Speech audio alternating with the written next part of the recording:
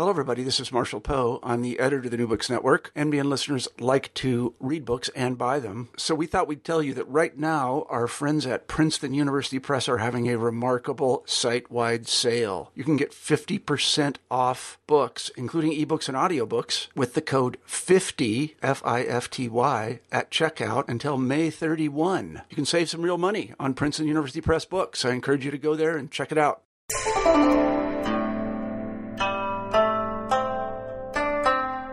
Hi, I'm Carla Nappi, and this is New Books in East Asian Studies. Welcome and thanks for joining us. I just spoke with Daisuke Miyao about his new book, The Aesthetics of Shadow, Lighting and Japanese Cinema. This came out in 2013 with Duke University Press. This is a really fascinating study of a number of different elements.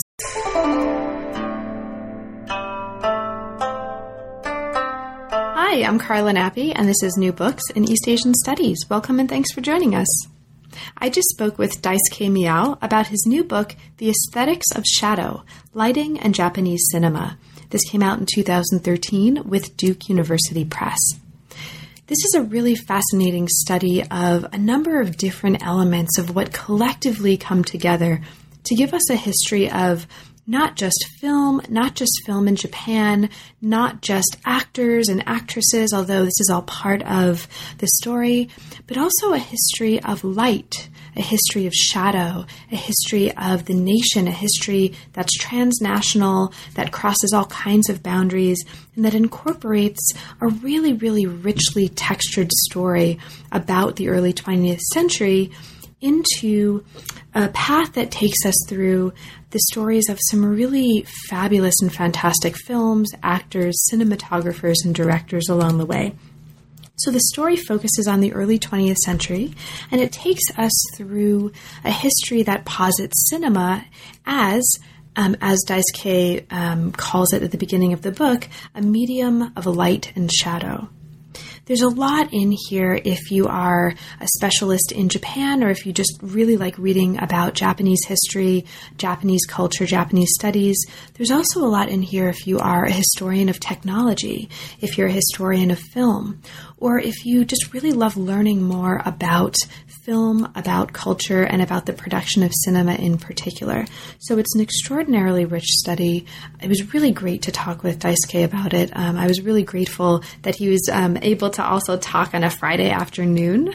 So I'm grateful for that. And it was also a lot of fun. So I hope that you enjoy the conversation. I hope you have a chance to get your hands on a copy of the book as well and read it, because there's a whole lot in here that we didn't even scratch the surface of. It's a very, very rich study, and it really rewards a close reading. Thanks so much.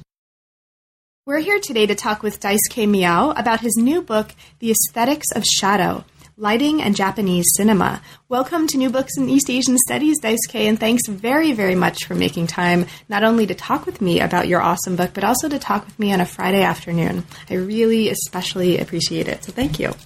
Thank you very much. I am very excited about talking about my book. Good, me too. Well, it's a great book, and I learned so much from it, and we'll talk about that, I'm sure, over the next hour. So I'm excited to talk with you as well. Thank you. Okay. So Daisuke, could you start us off, as is traditional for the channel, by saying just a little bit about yourself and your background, and specifically, how did you come to the field of the history of modern Japanese cinema? Sure, with pleasure. So I was born in Japan, Tokyo, and I grew up in Tokyo, and I went to a graduate school in New York, and I became interested in silent cinema during my coursework, and particularly Hollywood films, Japanese films, and European films, French and German in particular. And then I did some postdocs after I completed my dissertation on the Japanese star Sesu Hayakawa. I found a job in Oregon, and I'm teaching at the University of Oregon now. Mm-hmm. Sorry, go on. Yes. What is your question? Oh, I thought I just didn't want to interrupt you. I was going to say 3 cheers for the Pacific Northwest. Oh, okay. Oregon, Vancouver conversation. Tracktown, USA. So you started out by working in graduate school and then in a dissertation and a book on Japanese film stars. So the book we're talking about today is related, but actually takes on quite a different sort of focus. And it's a really exciting focus, and I'll describe that in a moment. So the book explores what you call the aesthetics of shadow in Japanese cinema, and it focuses in particular on lighting technologies and techniques, situating your study of Japanese cinema within a broader context of transnational film history. So, and in fact, one of the really interesting things that comes out of the study, at least for me as one reader, is a way of rethinking about Japanese cinema outside of the dyad of Japanese or not Japanese, Japanese or Western, and instead looking at what we might otherwise think of as Japanese cinema as fundamentally and deeply transnational cinema. So there's a lot going on in the book. It's really fabulous, and we'll talk about this in a little bit.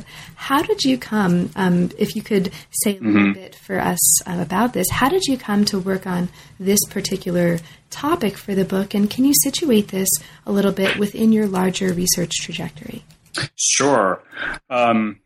So probably because of my bicultural background, so a graduate student coming out from Japan and spent the last nearly 20 years in the States, I am interested in people and phenomena that cross borders.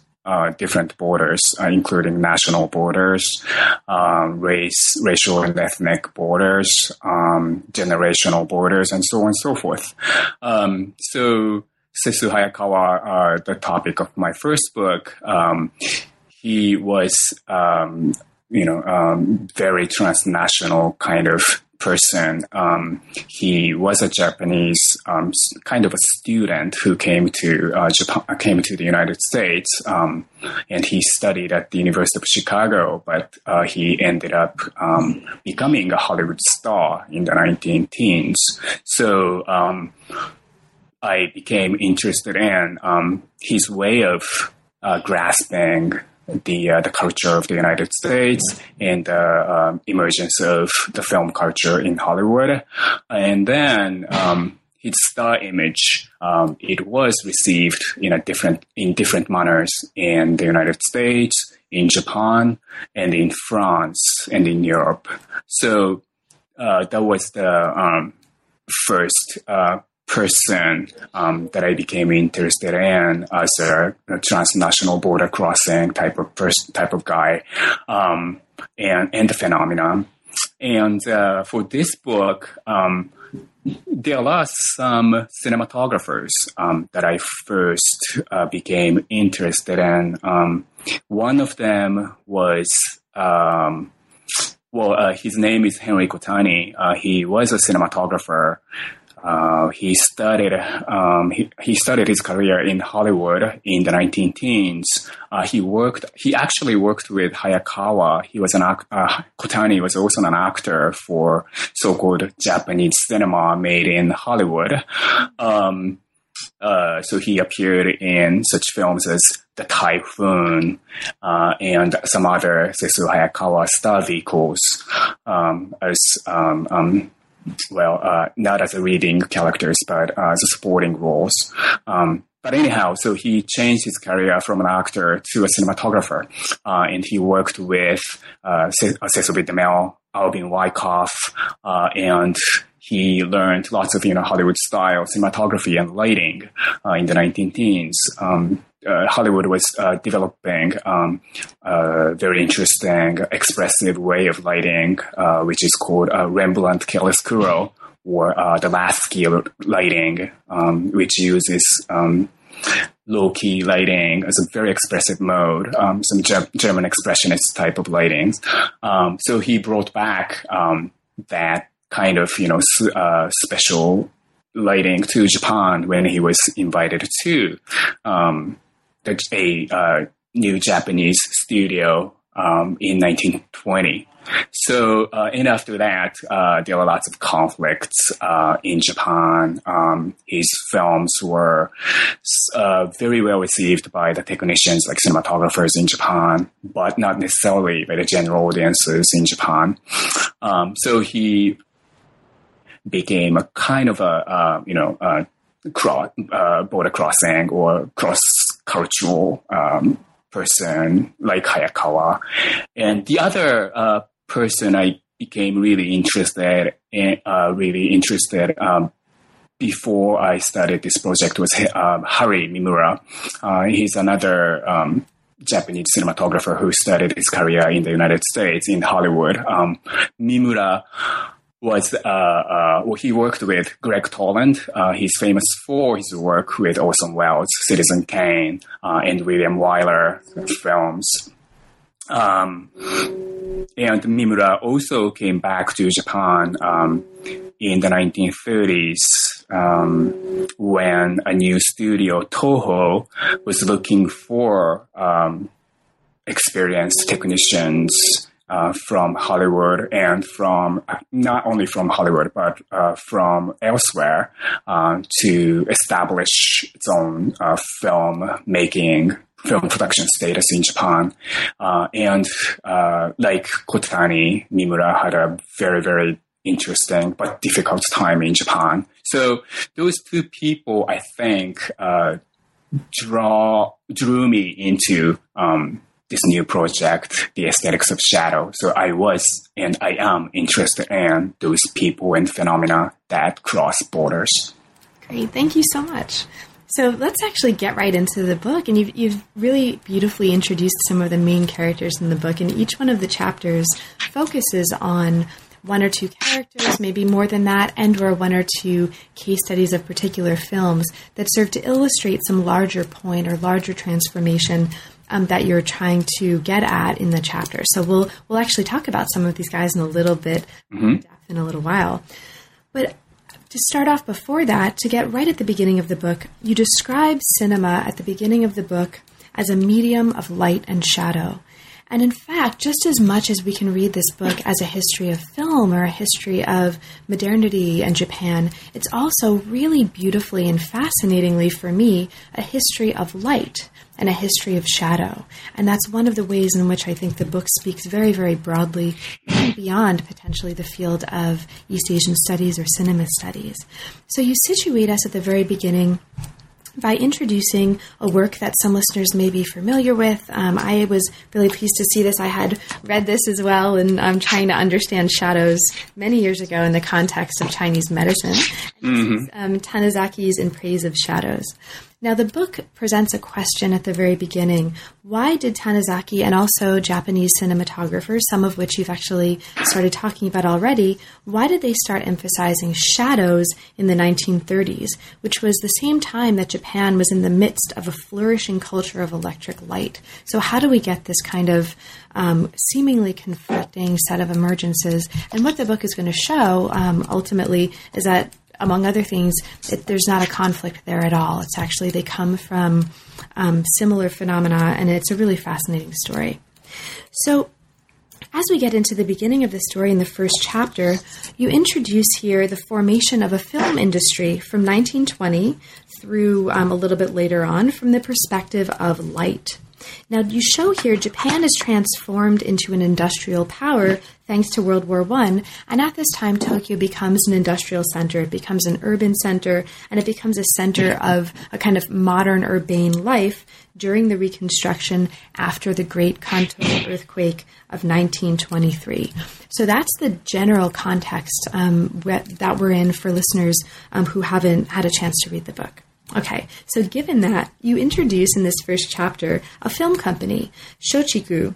And this is a film company that originally operated kabuki theaters, but that enters the film business in 1920. So let's start talking about this company, because they actually form a really important part of many of the chapters to come. So can you introduce for listeners, what is this company and what do we need to know about the company early on in this in order to understand the larger argument you'll go on to make in this chapter? Right. the only thing that you really need to know about this company, Shochiku, is that it was a very successful company of kabuki theater. Kabuki is one of the so-called traditional theatrical art form in Japan. But it didn't really have a very long history compared to the other art forms like No and Kyogen. Kabuki started in the Edo period, but as a popular culture, mass culture of those periods. And Shochiku was the successful company of kabuki, and because of that success, the company was looking for some other venue to be more successful, to make more profits, and cinema was becoming one very successful cultural medium in the 19-teens,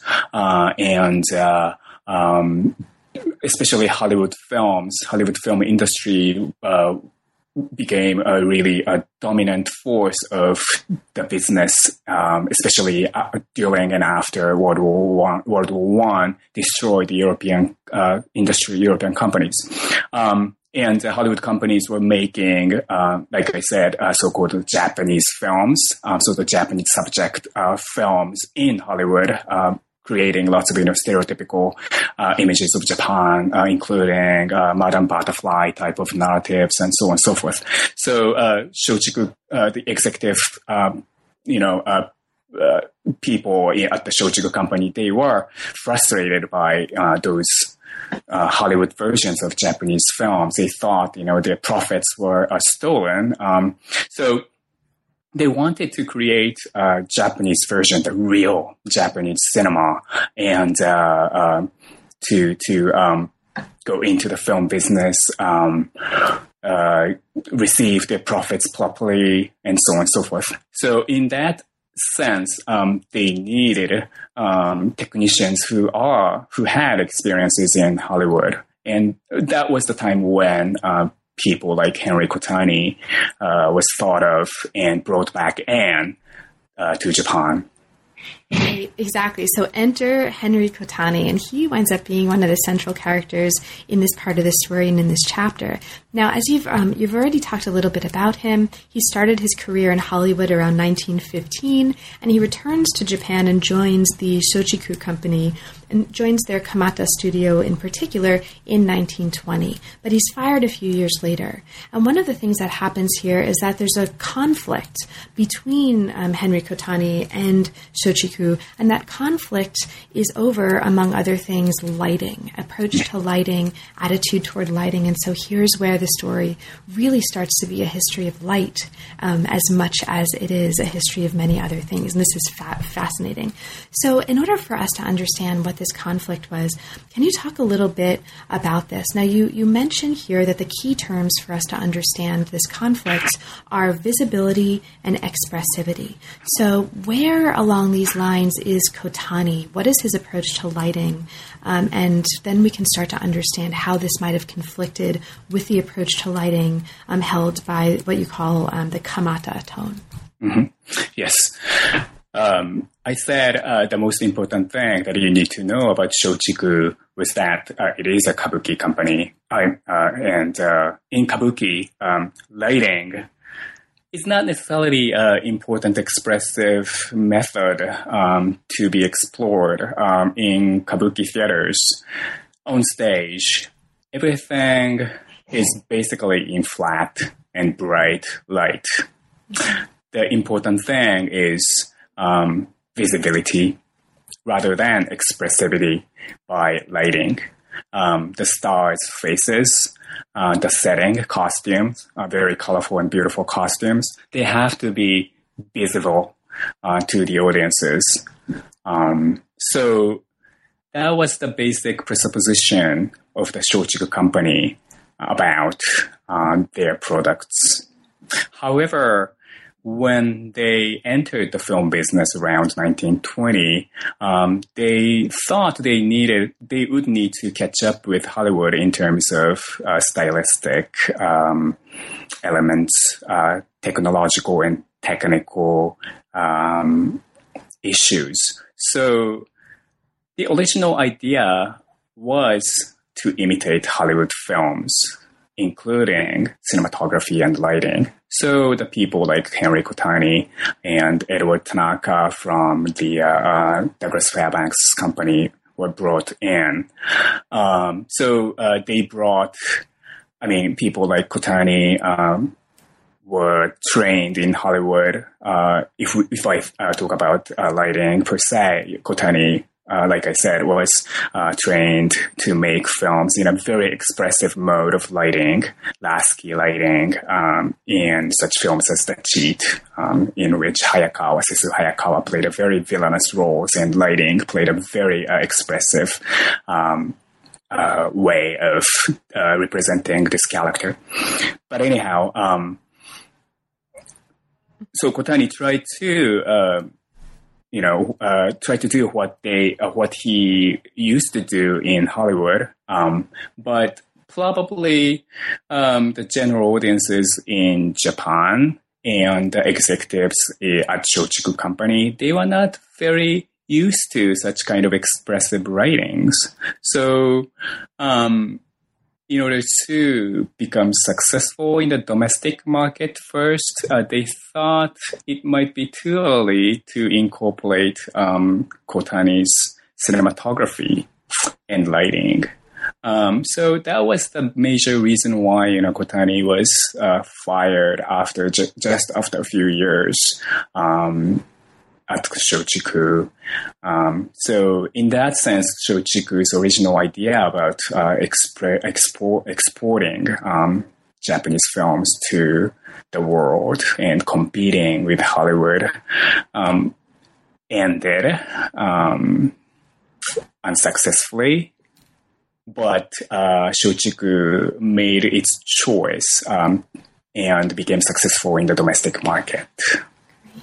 Now, part of the story, and one moment in this chapter that's really interesting for listeners and readers who are interested in a history of cosmetics and beauty. It's right. You mentioned here how, as part of this particular attitude toward lighting, and part of the technology of film and the technology of lighting is actually cosmetics. And so there's this really interesting account here about actresses, the centrality of actresses to what's going on in these films, and in particular, the way that the transformation in cosmetics, Max Factor cosmetics being used here, is kind of paralleling this, is parallel with this larger kind of way of thinking about light and transforming the thinking about light in cinema. So that's a really, I think, interesting moment that for me was fun. Right. Shochiku film, the things that distinguish Shochiku films from Shochiku Kabuki is the existence of female characters. On the stage of Kabuki, there's no female characters. There are female characters, but all of them were played by male actors. So what we see on the stage of Kabuki is all male actors. But in Shochiku films, we see the actual female actors.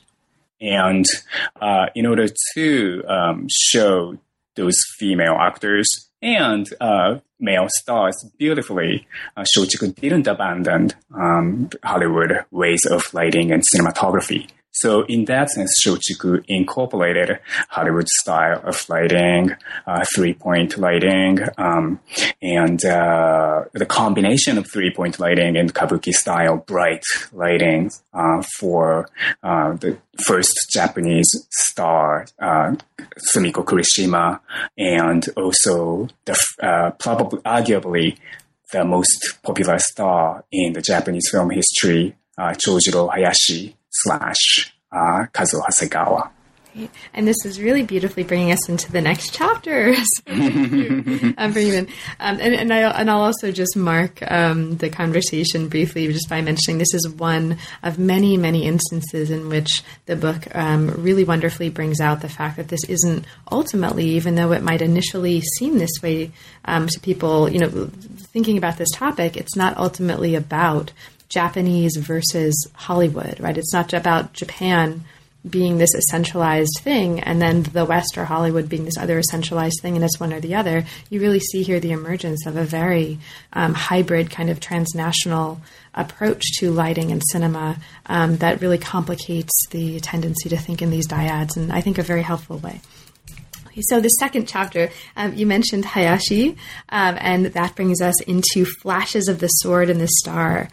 Chapter 2 focuses on jidaigeki, which is a period drama. This was a genre, as you show here, that was popularized in the last half of the 1920s, and it became very, very popular thanks to spectacular sword fighting scenes. And so this is a really, really interesting moment in the story. So for listeners who may not be familiar with this genre, this concept, can you talk a little bit about period drama? What is it in this context, and in what way are sword fights and these scenes so important to what's going on here, so that we can then go on to understand light in this context? Okay. Period drama, jidaigeki, it's set in pre-modern Japan, or early modern Japan to be more exact, before 1868. Well, most of the jidaigeki jidaigeki films are set in the Edo period, which started in year 1600 and ended 1868, which was considered to be a very complicated period that combines pre-modernity and modernity in Japan. But anyhow, it is considered to be a very peaceful period for those 250 years, and samurai sword fighting warriors, they didn't have to go to any wars, and they became a kind of a bureaucrats in Japan, and because of that, they used to be some sword fighting warriors before the Edo period. So in that sense, they went into a kind of an identity crisis. So the myth of the sword became the core, or started to exist in the Edo period among the samurai warriors, and the period drama jidaigeki enhanced this myth of the sword, and lighting played a very, very significant role in it. Now, you're showing here in this chapter one of the ways in which lighting plays a significant role is that these films, these dramas, incorporate lighting and technology in these scenes in a really interesting way that features the flash of the sword. So literally this sort of bright flash of the sword as a crucial element in the plot and the drama and in the style. Okay, so this is the way in which this is really deeply, or one of the ways in which it's very deeply integrated into a larger story about light. It's the flash and the light of the sword.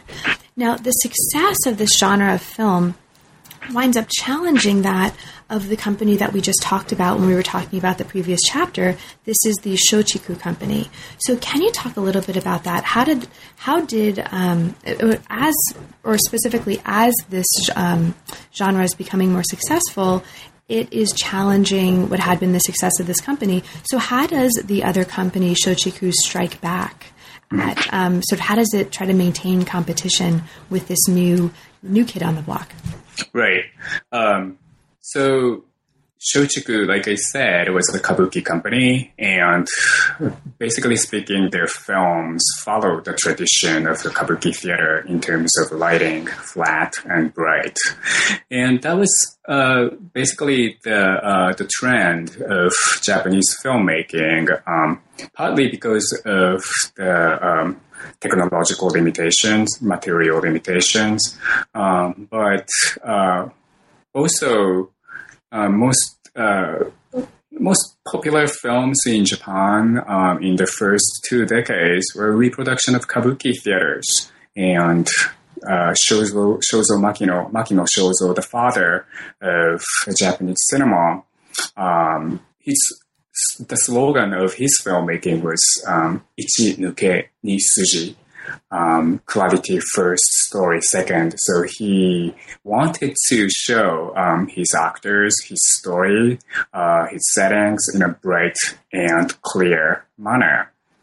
So both the filmmaking convention in Japan and Shochiku's strategy, they emphasized brightness. And because of the dominant status of Shochiku in the theatrical world and eventually in film business, that brightness became the dominant mode of lighting in Japanese filmmaking. However, there were people, some smaller companies, who in fact wanted to challenge the dominance of filmmaking in Japan, and jidaigeki or period drama became one such force to challenge the dominance of Shochiku style filmmaking that emphasized brightness. In kabuki theaters, sword fighting, sure, there are sword fightings, but they are more like sword fighting dances. On the other hand, on the contrary, in jidaigeki or period dramas, they emphasized more realistic, violent, brutal ways of using swords. There were other theatrical genre in Japan, which was called shinkokugeki, that emphasized more brutal and violent ways of using swords. That could have been supported by a new urban and modern culture in Japan that was flourishing in the 1920s. But anyhow, the jidaigeki challenged with realistic sword fightings.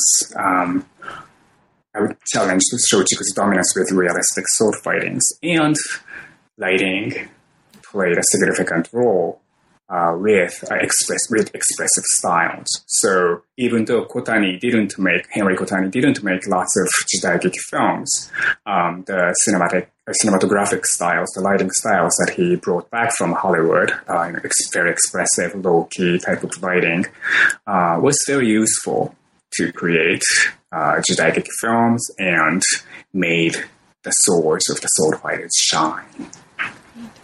Now, one of the things, and as I ask the next question, what you and listeners might hear occasionally is a little bit of a knocking on my end of things. I think the people above me are doing some sort of constructions. So I urge you and listeners to think about it if you hear that, think about it as kind of a backbeat. Yeah, that's a sound effect. Yeah, imagine yourself just kind of rapping over that. So just kind of like incorporate it in as a sort of a musical backbeat as we rap about the book. Okay. Or the sword fighting dances by the kabuki actors. Boom, yeah. Boom, sword fighting. Yeah. So part of this chapter, and this is why I mentioned that one of the things that you said earlier brought us right into this, part of this chapter looks at one of the stars of this cinematic style that you talked about, and this is Hayashi Chojiro. This is the most popular male star in Japan from the late 1920s to the 1940s, and he becomes important here, among many other things, for generating, along with the company that's sponsoring his films, generating a new kind of viewing subject, a new modern viewing subject, a new kind of audience, and specifically a film culture that targets a female audience. So can you talk a little bit about that? Because that seems like a really important moment in the story. Mm-hmm. Yes. Hayashi is a very, very interesting guy, interesting star persona in the history of Japanese cinema and arguably the history of cinema in general. But before going into Hayashi, I think I should say something about Shochiku's attitude toward jidaigeki as well.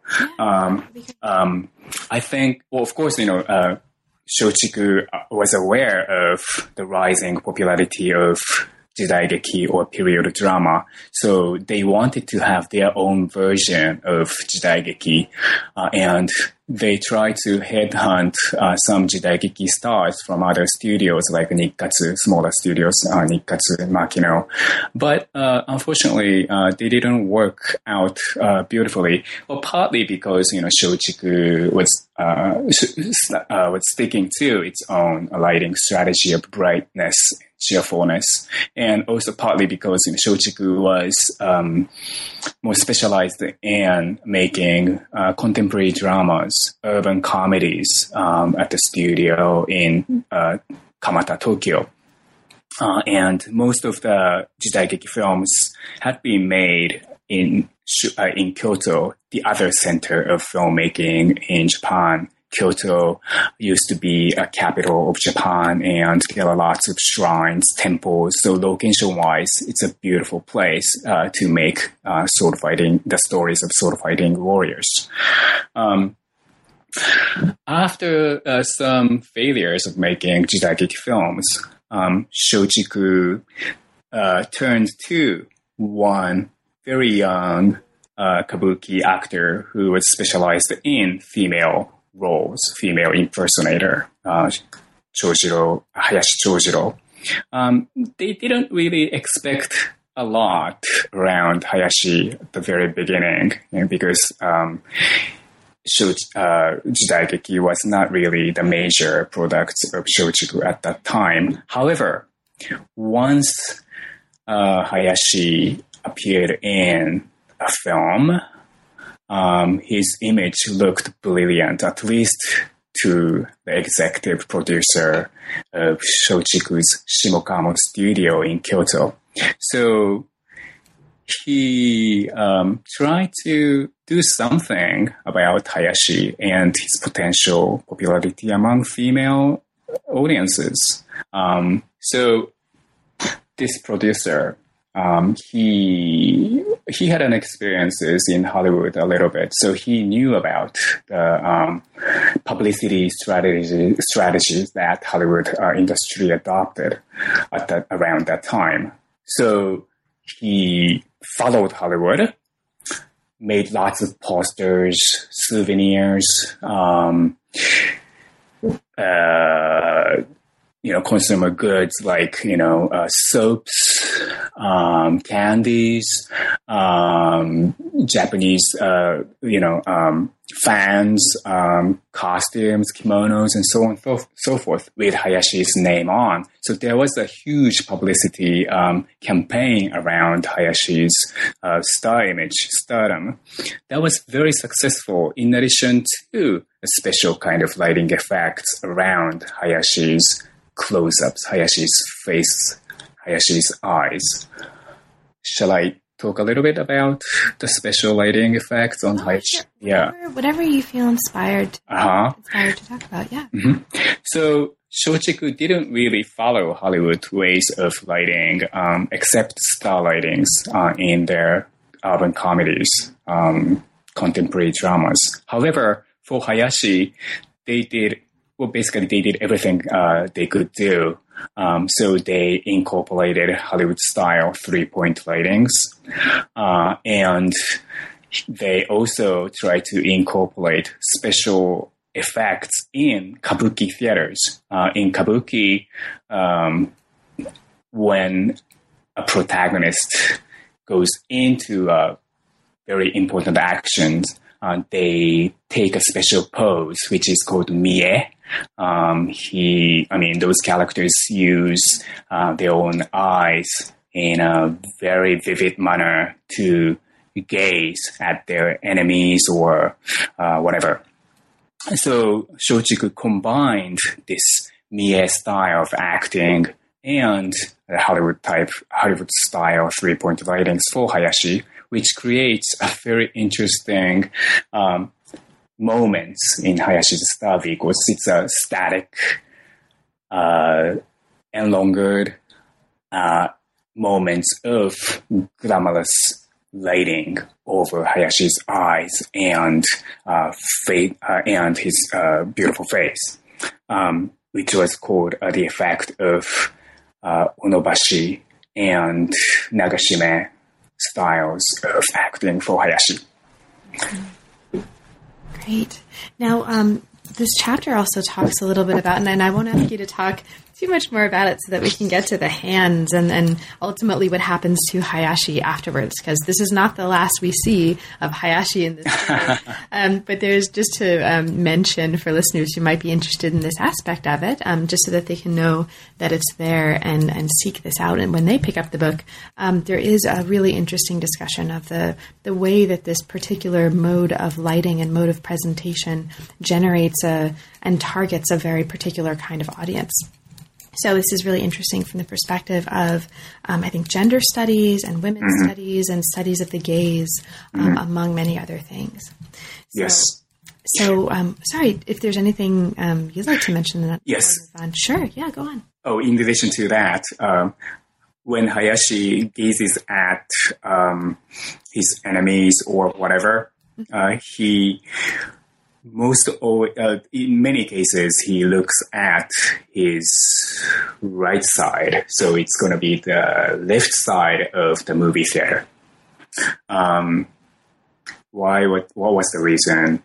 Well, there was a very strict censorship, and there was a very strict regulations about gender and sexual relations in Japan at that point. And in movie theaters, the female audiences, in many cases, they had to sit on the left side of the theaters. So Hayashi's Onobashi and Nagashime strategies, the effects has to target it towards those audiences, the female audiences who are sitting on the left side of the theater. So Hayashi always looks at them directly into their eyes from the screen.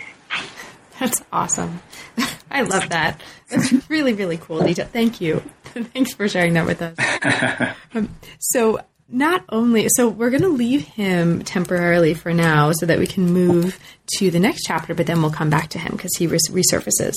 So the next chapter is a really fascinating close reading of two critically successful films that are known as street films. And they focus in each case, or the chapter focuses rather in each case, on the use of lighting in these films. So in order to make sure I don't take up 2 more hours of your time, which I easily could because both of these films are super, super interesting, what I'll do is mention the first one and then ask you to talk about the second one. And if there's anything that you'd like to mention about the first one, you're welcome to. So the first of these is a film called Crossways, and it's also translated in some other ways. And this film, in the context of talking about this film, among many other things, the book talks about the motif of blindness. It talks about the relationship between the idea of German film and the idea of Japanese film in this context, and many other things. And you talk about this from the perspective of dynamic materiality here, which is a concept that I think is very, very interesting. And then you move on to talk about the second of these films. This is That Night's Wife. It's a crime melodrama. And it's a crime melodrama in which, among many other things, the book emphasizes the use of hands, the use of the tactile, and the motif of surveillance as it was sort of imbricated in the lighting in this film. So can you talk for us a little bit about this film? What's the film about? And in what ways was there a kind of distinctive attitude toward lighting in this film? What do we need to know, basically, about what's going on here to understand the larger argument that you're making in this part of the book? Okay, this is a very interesting film by Ozu Yasujiro, one of the great masters of Japanese cinema. It is one of the early films by Ozu, which was made in 1930. And if you are familiar with later Ozu films like Tokyo Story and Late Spring, this film looks very, very different. There are lots of camera movements that we don't really see in Ozu's later films. And Ozu is also known as a filmmaker of brightness and sunshine. In films like Tokyo Story, Late Spring, we don't really remember the scenes with lots of clouds or rain there's only one rainy sequence that I can easily think about. I mean, from Ozu's films, which is from Floating Weeds, with that the film that Ozu made at Daiei Studio, not at Shochiku Studio, during the period of color films. Anyhow, this film, That Night's Wife, Sonoyo no Tsuma in Japanese, is based on a short detective drama or a novel, which was written in the United States in the 1920s. So the Japanese translated version appeared in Japan right before this film was made.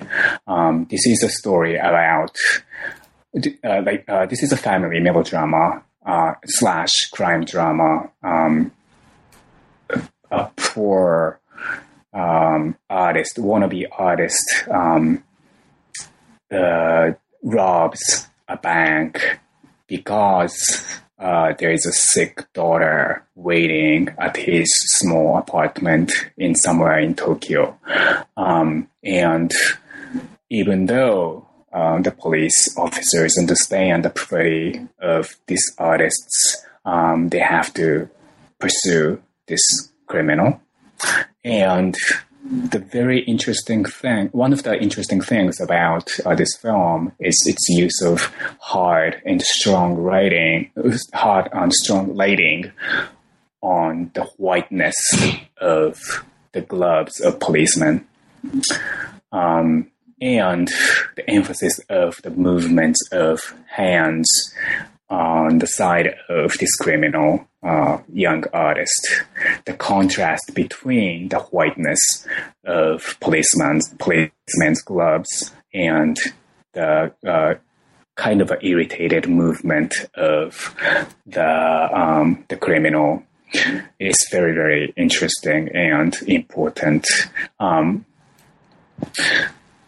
The whiteness easily leads to the sanitation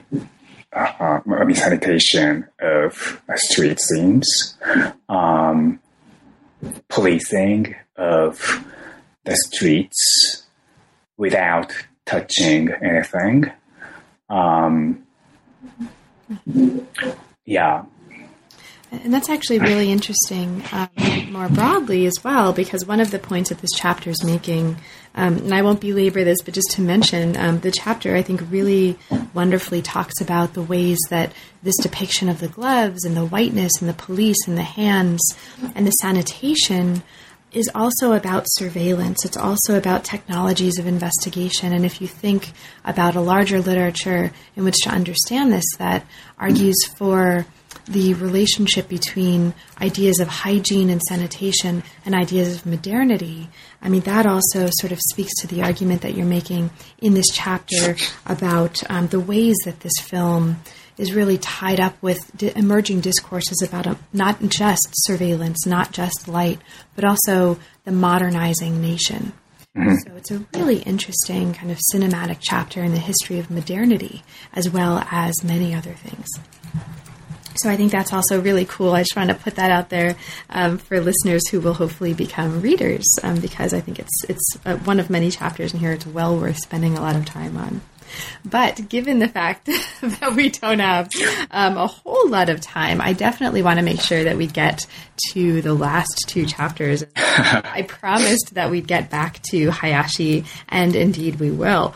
So as we move from chapter 3, which looks at these street films, including this Ozu film that you just really nicely described for us and talked about, we move to chapter 4, which is a discourse analysis on cinematic lighting from the late 1930s to 1945. And the way Hayashi comes back in here is when we meet him again in this chapter, he's had an accident. He's been attacked with a razor blade to his face, which has disfigured him, which has scarred him. So this beautiful guy who had been looking at us in the cinema with this beautiful face now has a scar running down one side of it. So what happened? So this becomes a way to understand the changing ways that he was filmed in terms of light in the context of what he did afterwards. And if you hear the police, perfect timing. Perfect. I totally planned that. You'll have to do your next book will be on soundtracks in film, right? Right. So we can integrate this. But yeah, so Hayashi's face has been scarred, and the emphasis in his previous films had been on light, for the new one, it's now on shadows, which brings us into kind of the really major focus of this chapter, which is the idea of an aesthetics of shadow. So you move us here from a discussion of visibility and expressivity in a previous chapter to now a situation where invisibility was equal to expressivity. Right. And we understand this in particular by looking at the work of a cinematographer. This is a cinematographer you mentioned a little bit earlier. This is Harry Mimura, and he really encapsulates in a lot of ways this turn toward and the nature of an aesthetics of shadow. So could you talk for us a little bit, if you'd be so kind, can you talk about Harry Mimura and the way that his work helps us understand the argument that you're making about shadow in this chapter? Right.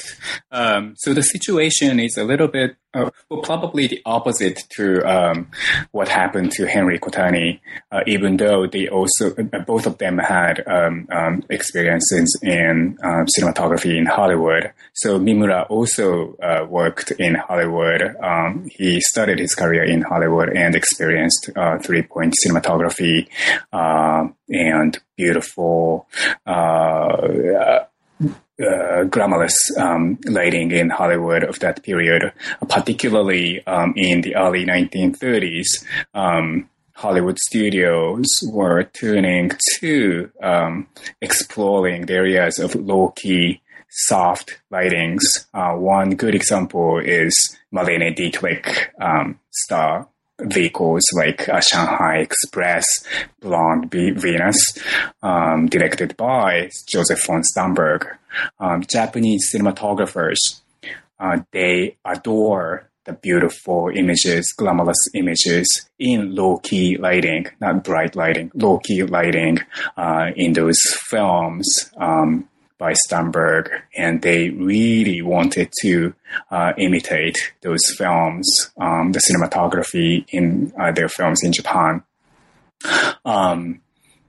However, there were lots of reasons that prevented them from achieving such beautiful images in Japanese cinema. One of them was material limitations. Hollywood studios were spending lots of time, money, energy to achieve such beautiful, glamorous images on stars like Dietrich.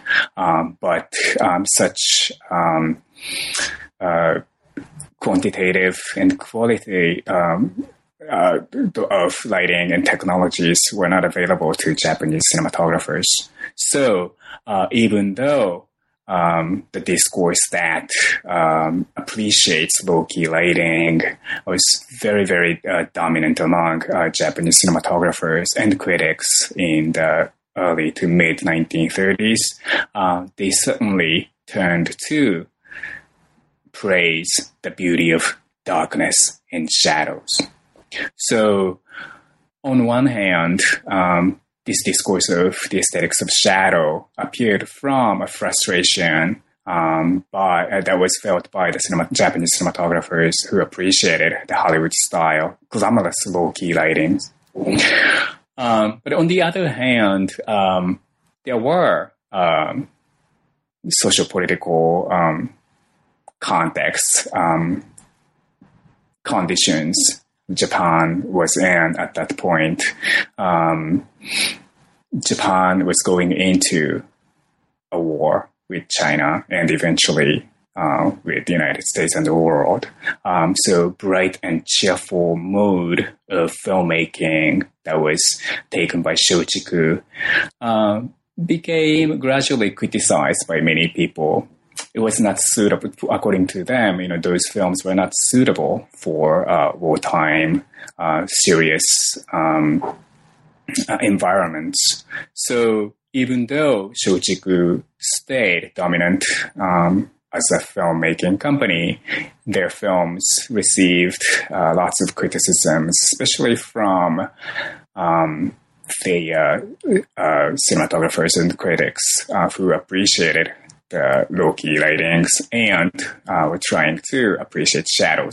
So here, sort of a transnational appreciation of the lighting technologies were taken over by the national discourse, nationalist discourse. So those cinematographers, they didn't presuppose, any national boundaries when they are appreciating cinematographic or lighting technologies and techniques. Some of them started to talk about nationalism, Japanese aesthetic traditions, how traditionally and historically Japanese culture appreciated shadow, darkness, so on and so forth.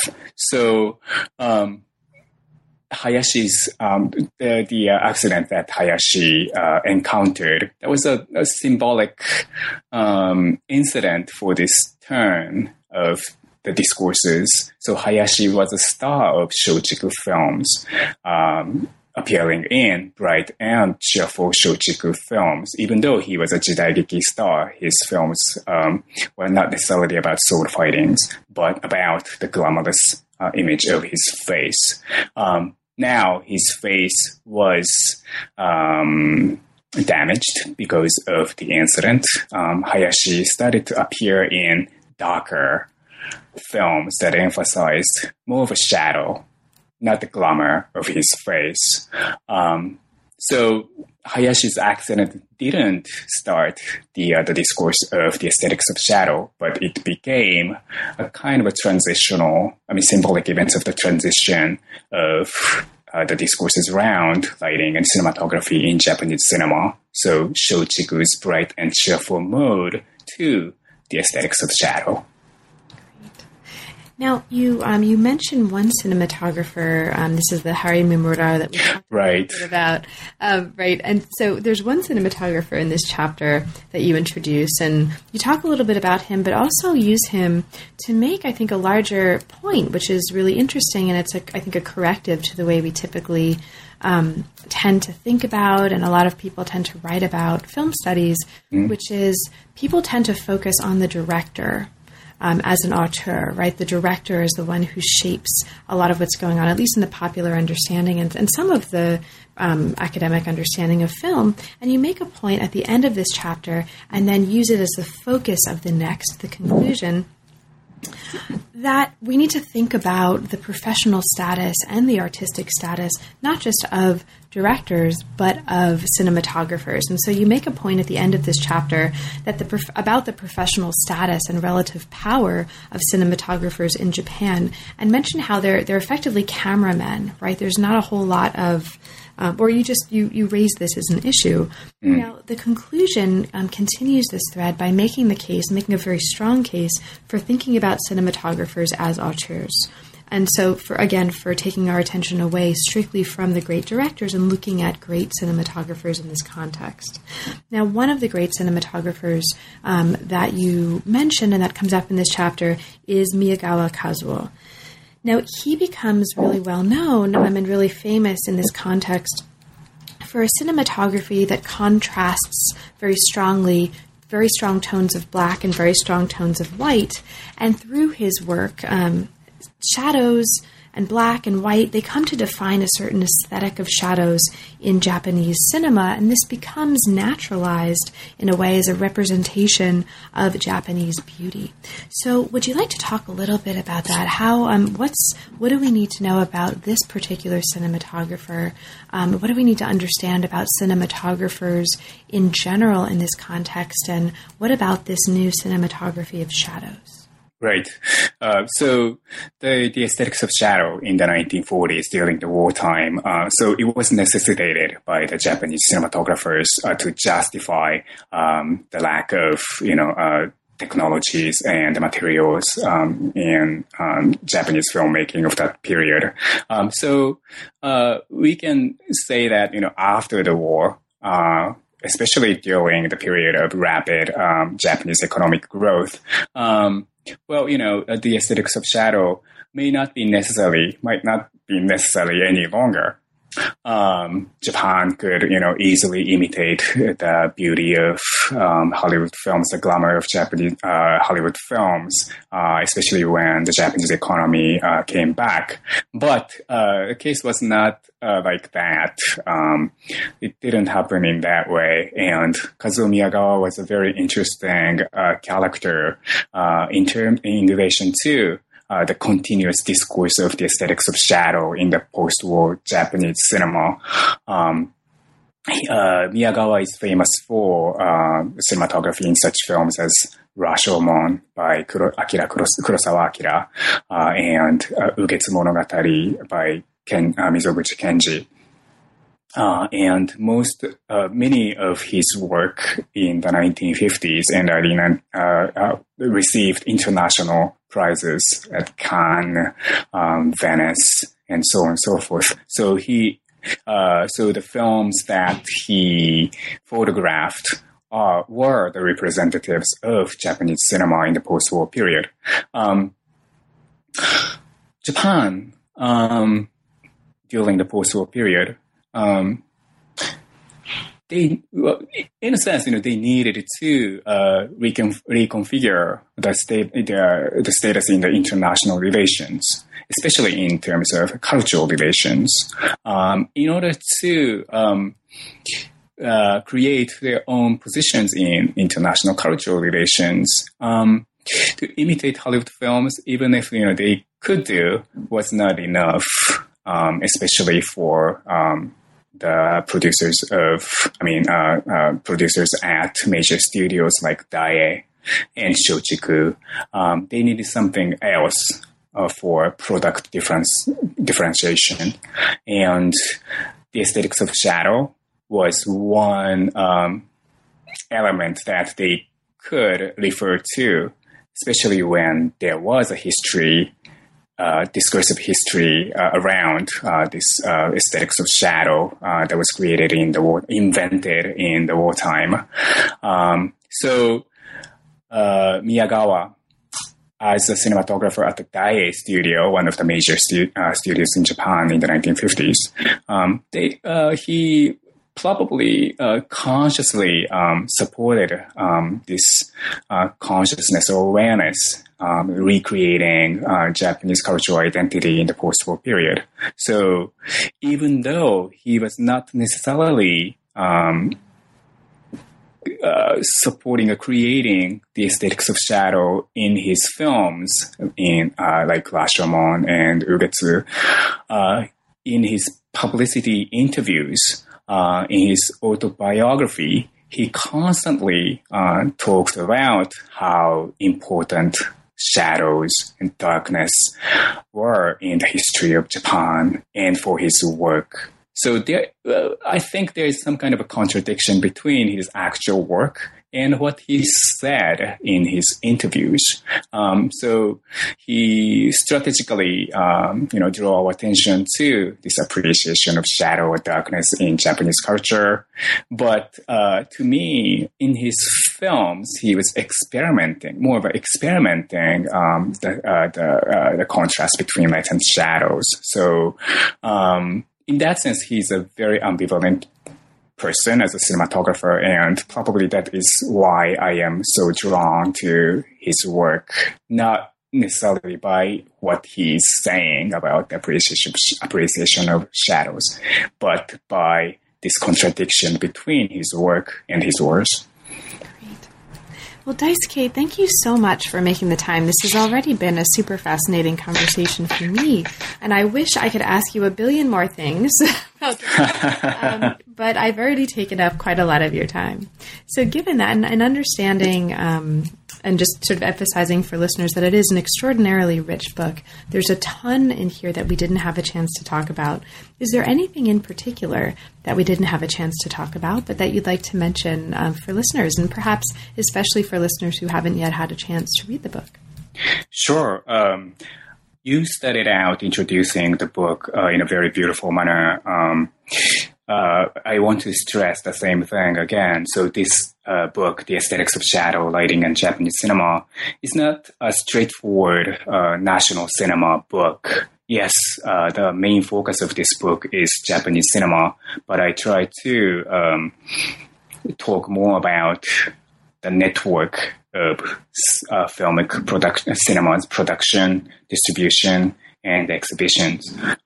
So the as you see in the subtitle, it is not lighting in Japanese cinema. It is lighting and Japanese cinema. By this word "and," I wanted to imply several things. Number one is I wanted to talk about materiality of cinema. As you already introduced, cinema is a medium of light. So I wanted to go back to this essential element of cinema, lighting and shadow. And number two, I wanted to talk about the relationships between what we see on the screen and what is hidden behind those images. Production practices, to be more exact. Cinema is a technology of light. So I wanted to combine the critical readings, socio-political readings of cinema and the technological side, how these films were made. So I wanted to start a conversation between the critical readings of cinema and more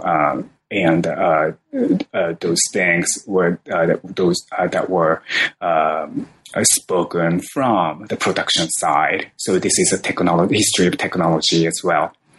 And number three, if I may add, this is a history of transnational film culture. So, like I said, cinema and cinematographers, especially, they don't presuppose any national boundaries. And like I said, I am interested in people and phenomenon that cross or challenged the national borders. So I hope this book demonstrates the history of cinema, demonstrates that the history of cinema has been transnational throughout. And if the notion of the national comes in, there was always a conflict or a negotiation between the national and the transnational. So those are somewhat the goals of this book. So if you read into these elements in my book, that'll be great. Great. Well, thank you. And Daisuke, congratulations on the book. It's a really beautiful book. But now that it's out, what's next for you? Are there any projects that are particularly inspiring or exciting you right now? Yes, right now I am ecstatic because the book is creating some film retrospectives. So the Museum of Modern Art in New York is doing a retrospective called The Aesthetics of Shadow. Right now, they are showing at least 10, 12 films based on this book, and they are doing the show, part 2 of the show in April. Also, the Berlin International Film Festival is doing a similar kind of retrospective based on this book, The Aesthetics of Shadow. So I am introducing some films in Berlin as well. So if any of the listeners happen to be in Berlin in February, I'd love to meet you in Berlin. And what's next? I am working on Japanism. As you can imagine, I have been interested in guys like Setsu Hayakawa and Henry Kotani. So now I am expanding my scope from the U.S.-Japan relationships to the global. I had a chance to do some research at Institut Lumière in Lyon, France. And I had a chance to watch lots of Lumière films, which were made from 1895 to the early period of the 20th century. So I am thinking about doing something around Japanism and the birth of cinema. Well, good luck with that, and also congratulations on the museum and film festival work. That's really fabulous, and I'm sure that's going to be wonderful. And good luck on your next project, and I'll look forward to talking with you about that when that's done. So, thank you very much. You're not out of the woods yet. But thank you so much. It's really been a pleasure, and congratulations again. It's a fabulous book. Thank you again. It was a great pleasure to talk with you. You've been listening to New Books in East Asian Studies. Thanks for joining us, and we'll see you next time.